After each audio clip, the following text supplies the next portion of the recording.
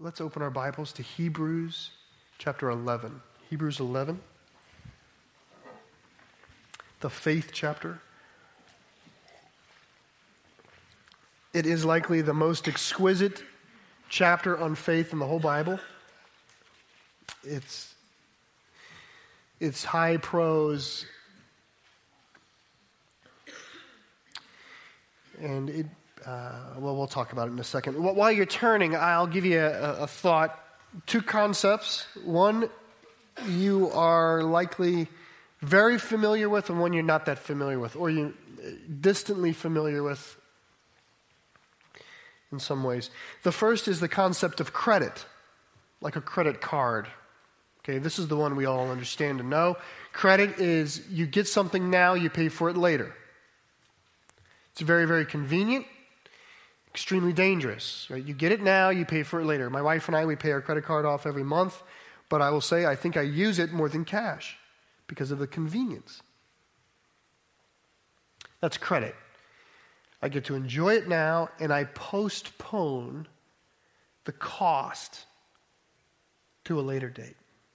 There's that concept. The other concept is an old phrase, at least it's old to me from my childhood, and the concept is called layaway. Have you ever heard of layaway? Okay? Layaway. When I was a kid, that's what I remember. Now, I don't know how accurate my memory was, but that's what I remember my parents responding to things they wanted that they could not afford. Is they went, at the time we lived on a military base, and it was like this is before big box stores, so like a small Kmart. It's called the BX, or the Navy Exchange. And if you went to the Navy Exchange and you wanted to buy a new lawnmower for $100, but you didn't have $100 of liquid asset, you could put it on layaway. You're pretty familiar with this? Okay, it's got to be new to some of you.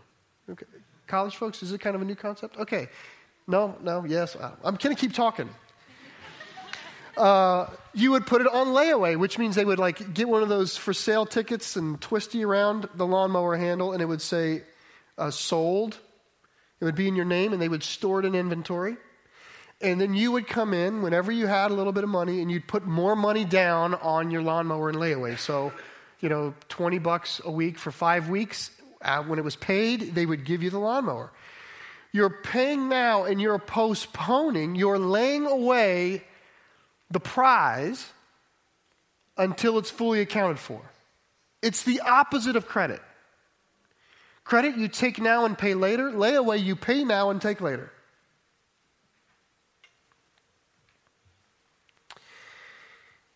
That's how it worked.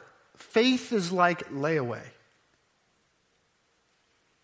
That's how it works. And I will say this. We are a credit culture. And we're lying to ourselves if we think that our spending habits are not thinking habits. So it is part of our worldview. If you live in America, it's part of your worldview to assume you can enjoy things now and figure a way to pay it out. Okay, so we're coming to the Word. We're even coming to the concept of faith with an alternative default approach. Because faith is layaway. Look, verse 1. Now faith is the assurance of things hoped for. The conviction of things not seen. Right? There's this future. Faith is being sure of what will one day be true. Of what you hope to be true. That's the notion of faith. Now what I'd like to do is pick up in the life of Abraham, which is going to be in the 8th verse. I'll read it in a second. Hebrews 11 goes through a whole sort of the history of the faithful. And Abram's right there.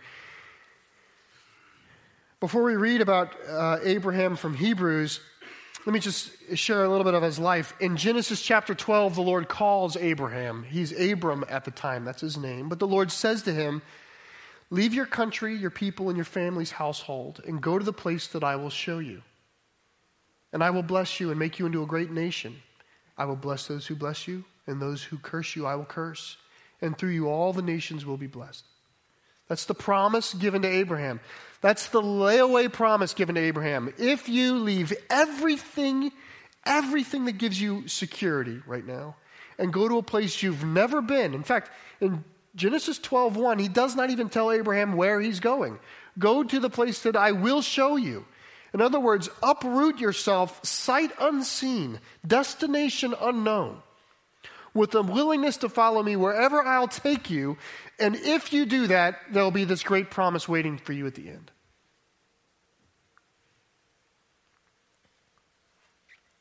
And Abraham does. He leaves. And he goes. And over the course of the life of Abraham, the Lord edifies and builds upon this original promise. So it's not simply through you, a great nation. He eventually says, kings will come out of you. And eventually he says, those who come from you will be like the sand of the seashore and like the stars of the heavens. Like the promise doesn't get smaller. Throughout Abraham's life, the promise gets bigger.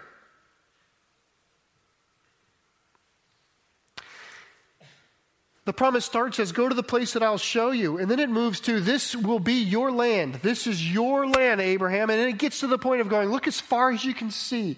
All of this is yours. I'm giving it to you.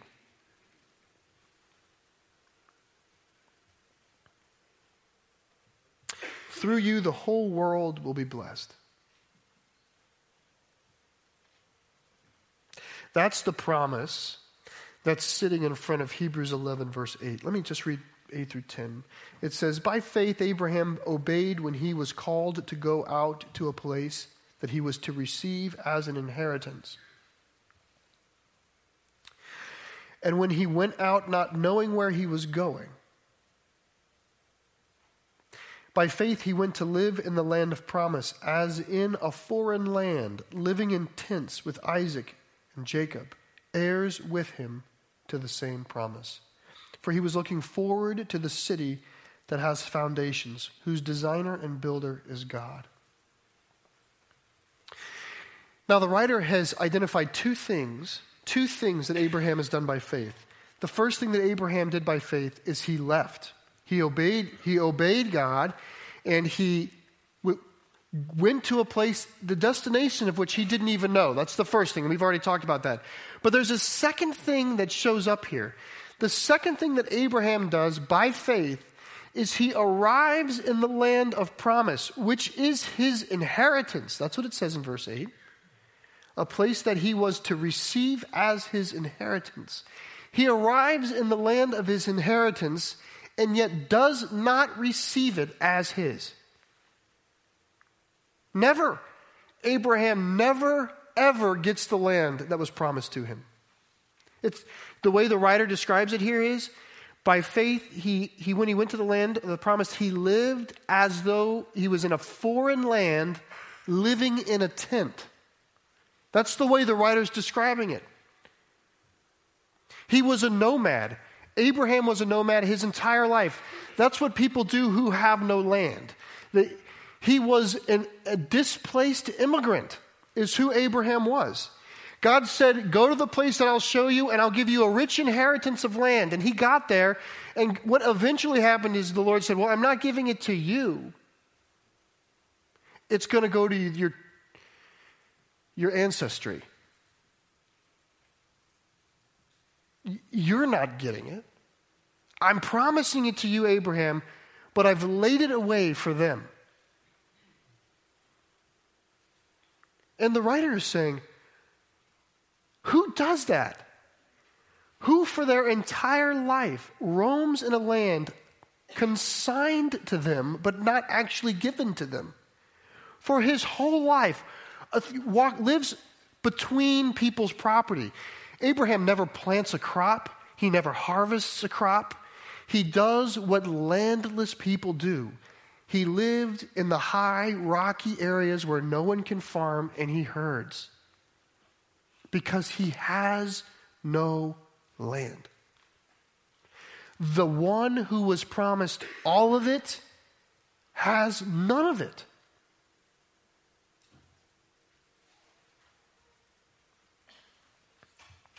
Nor does his son Isaac. Nor does his son Jacob.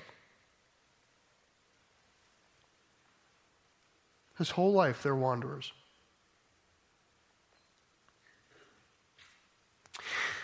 There's a passage in Genesis, I think it's going to be on the screen. Let me just read an excerpt of the following. This is Genesis 4. It says, "So Abraham went as the Lord had told him, and Lot went with him." That's his nephew. Abram was 75 years old when he departed from Haran, and Abram took Sarai, his wife. And they set out to go to the land of Canaan.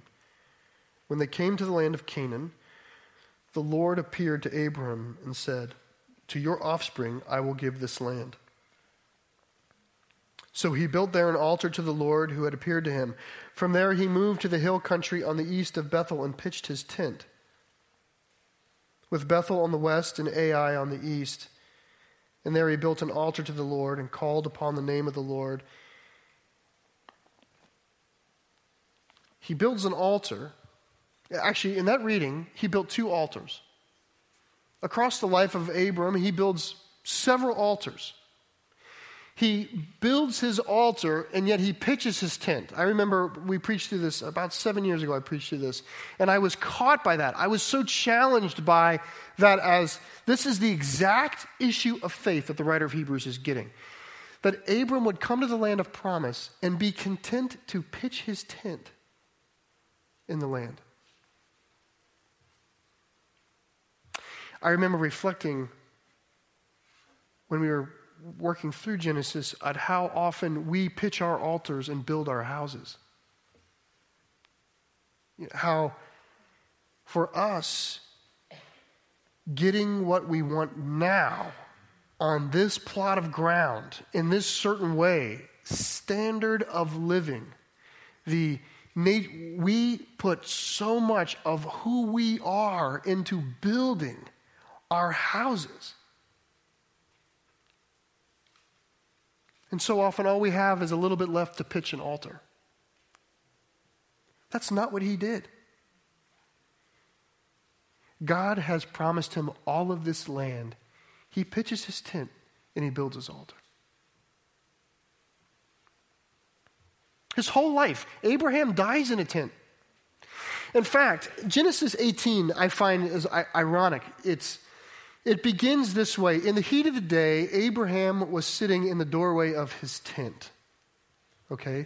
This old man, Genesis 18, he's about 99 years old, roughly around this time.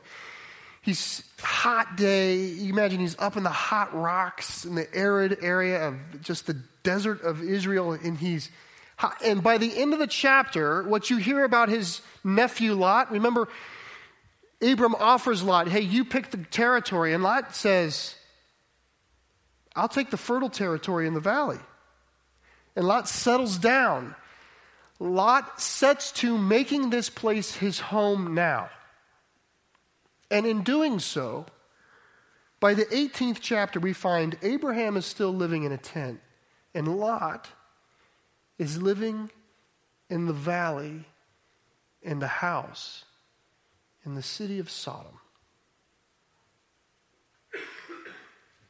It is ironic what settling down can mean for God's people.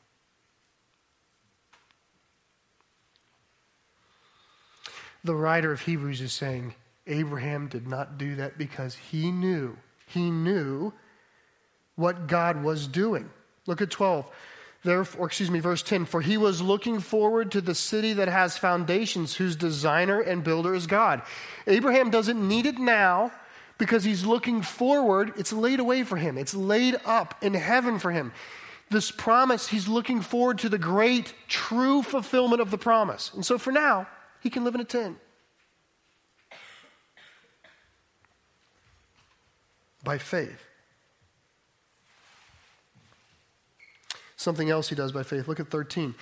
"These all died in faith." That's Abraham, Isaac, and Jacob. "These all died in faith, not having received the things promised, but having seen them and greeted them from afar, and having acknowledged that they were strangers and exiles on the earth." For people who speak thus make it clear that they are seeking a homeland. If they had been thinking of that land from which they had gone out, they would have had opportunity to return. But as it is, they desire a better country, that is, a heavenly one. Therefore, God is not ashamed to be called their God, for he has prepared for them a city. The writer says, Abraham, Isaac, and Jacob, they never, ever got to enjoy the promise. That's worse than layaway. That's long way away. When you work your whole life and your son and your next generation works their whole life and their next generation works their whole life.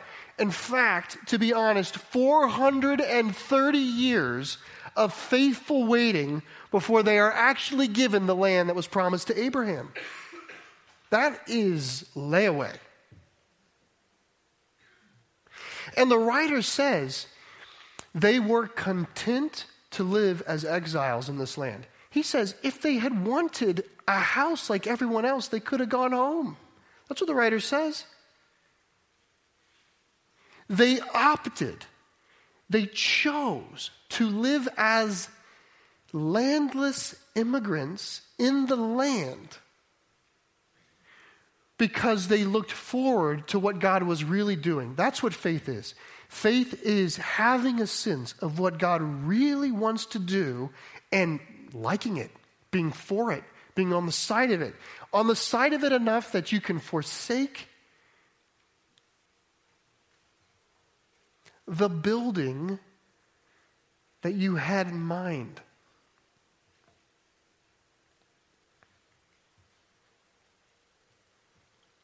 I think that's what this church did, by the way, when it 2010 when it did Loma Coffee, and then in the subsequent years when it set the Plania campus. All of that was happening when we had already validated a building program. We laid it away because we saw what God was doing.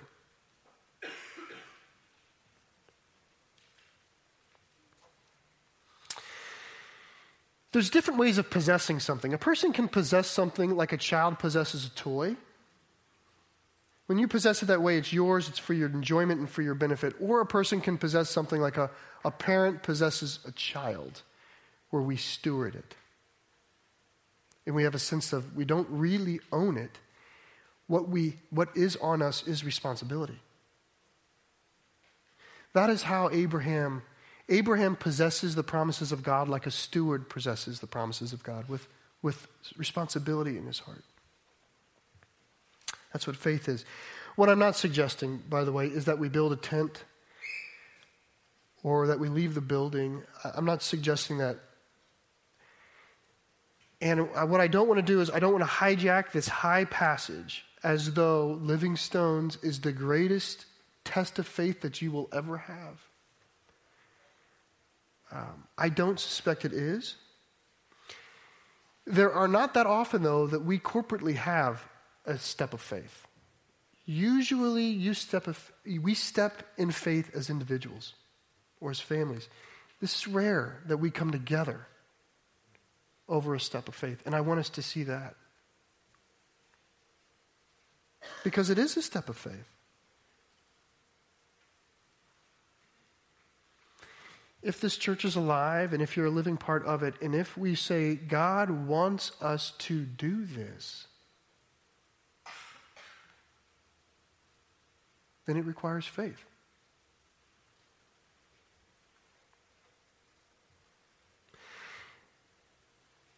And we should consider the future of what God will do as sufficient down payment for the present degree of faithfulness.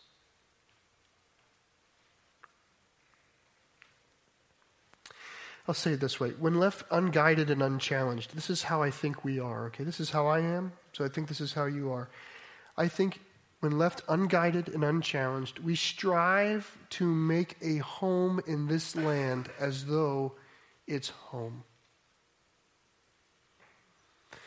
I think for the most part, you and I build houses like everyone else. We drive cars like everyone else. We seek promotions like everybody else. We celebrate Christmas and buy toys just like the godless who celebrate Christmas and buy toys.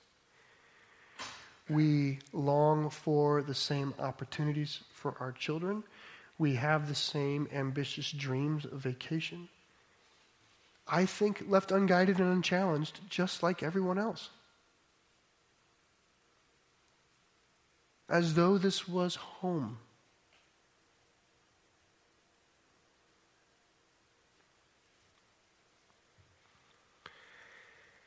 Do you find yourself making this place your home in exactly the same way as the three of your four neighbors who have no meaningful relationship with God whatsoever? It says Abraham was in exile. Abraham was not longing for the things of this world because he did not consider this his home. That is faith.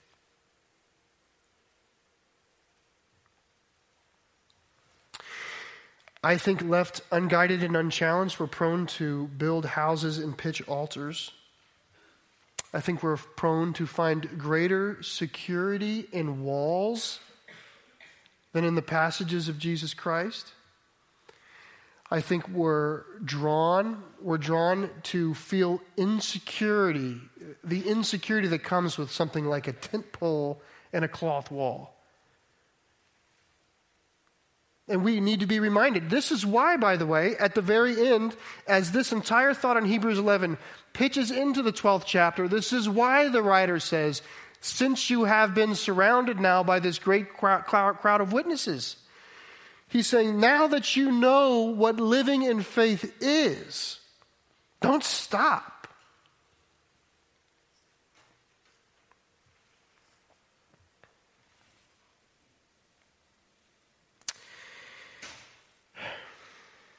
How do I sort through this? I am not saying you need to sell your house. Let me just say what I'm not. I am not in any way in my heart trying to leverage an expectation upon anyone here. Leave that for the Lord. What I am saying is we are at a corporate step of faith. And faith seems comfortable laying things away.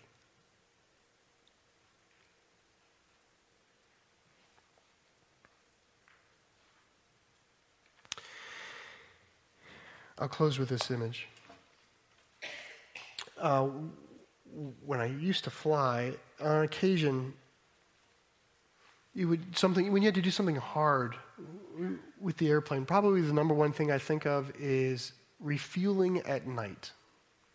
Air refueling at night was hard, especially when in an environment where the tanker turns all of its lights off because they don't want to get shot at.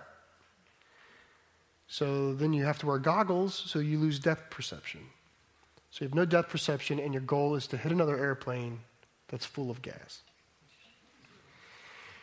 And in that moment, the tendency of a pilot is to grip down on the stick and throttle so hard, we would call it white knuckle flying.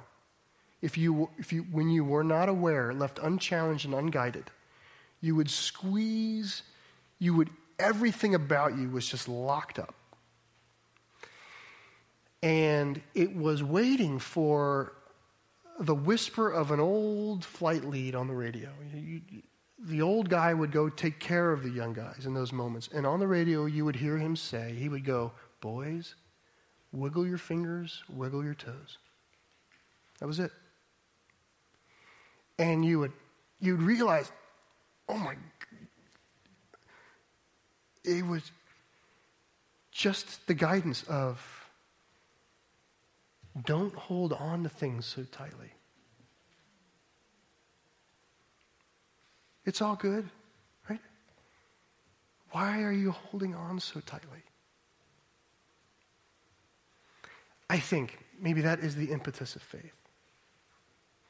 Is as we're making our way in the world and we come to these steps of faith, wiggle our fingers, wiggle our toes. Just can you reflex in such a way that releases.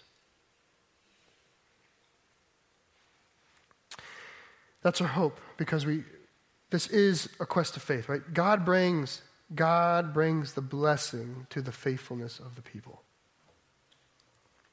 That's our hope. Let me pray, and I'll close this, Lord. Lord, let's come to the Lord. Be with us, Lord.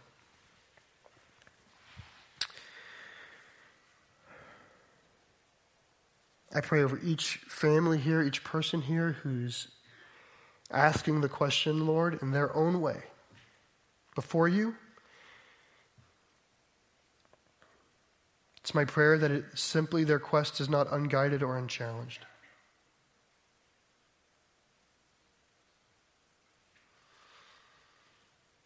Lord, may we each be thoughtful about how we may have grown too connected to this world. I think of Jesus, who so often, Lord, in his ministry refers to people perishing as they have received their reward already. They've lived on credit, Lord. May we not do that.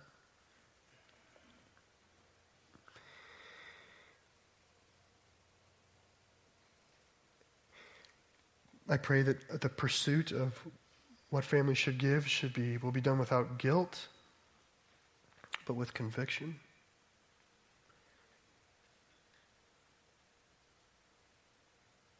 Lord, we pray that we're in your will.